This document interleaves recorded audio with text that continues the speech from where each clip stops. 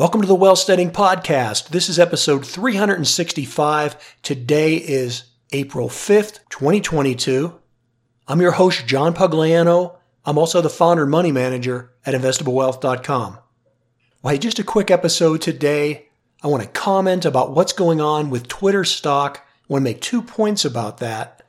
I own Twitter. I've owned it for a long time. This stock has been in a downtrend for the last year. And probably peak to trough is down, I don't know, maybe 60%, maybe even a little more.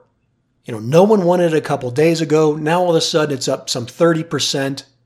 I'm sure you probably are aware of the fact that the reason that happened is because Elon Musk has now been appointed to the board of directors there, and he has also taken over a 9% stake in the company.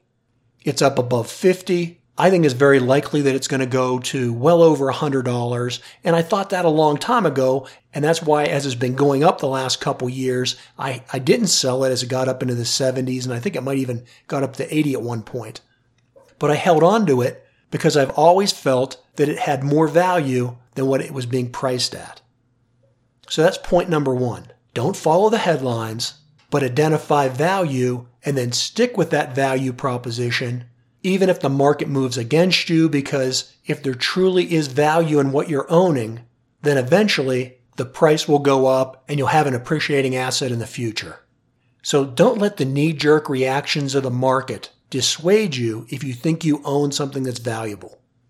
Now, the other point that I want to make about making wise investment decisions, and specifically how it relates to Twitter, is that I personally don't like Twitter. I don't use it personally. I don't use it for business. I don't follow people on it. I have no desire to have people follow me on there. But the point in all this is that even though I see the value in Twitter, I personally don't like it.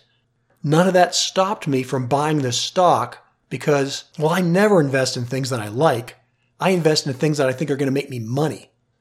And so think about that. Don't invest in things that you necessarily like or don't like. Invest in things that are going to make you money. And then number two, don't try and catch every trend and follow all the knee-jerk reaction headlines of jumping in or out of something because Elon Musk does or someone else does, or there's good or bad news. Ignore all that stuff. Focus on the intrinsic value. And if you think a company's stock is undervalued, then buy it and hold on to it and don't let the headlines influence you. Well, hey, there you have it. I own Twitter. I've owned it for a long time. I don't think it's going to the moon, but I do think it's going over $100 a share. So hey, as always, until the next episode, this is John Pugliano wishing you the very best returns.